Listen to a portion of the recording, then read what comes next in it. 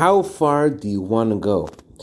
As far as you want to go, that's as far as you can get. Good morning.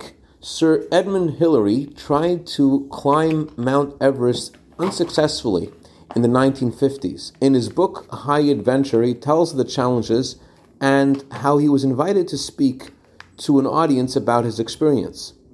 The audience was recognizing an attempt at greatness, but Edmund Hillary saw himself as a failure. He moved away from the microphone and walked to the edge of the platform. He made a fist and pointed at a picture of the mountain, and he said in a loud voice, "Mount Everest, you beat me the first time, but I'll beat you the next time, because you've grown all you're going to grow, but I am still growing." This is the reason why one of the blessings we recite every morning is written in a different order.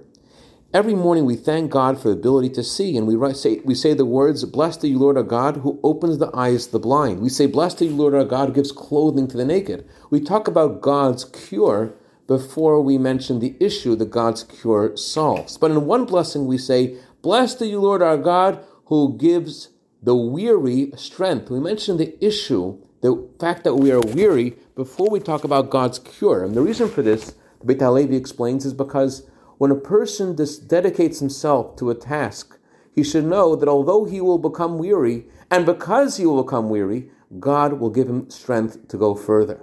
So don't lower the bar because of the expected challenge that you're going to have. On the contrary, realize that God gives strength to the weary. It is our desire to add light and goodness to the world that causes God's blessing to help us get to the finish line. May we see this happen today, the coming of Mashiach now. I'd like to dedicate a minute of Torah today to Rabbi and Mrs. Shalom Denenbaum in honor of their brand new baby girl soldier in the army of Hashem.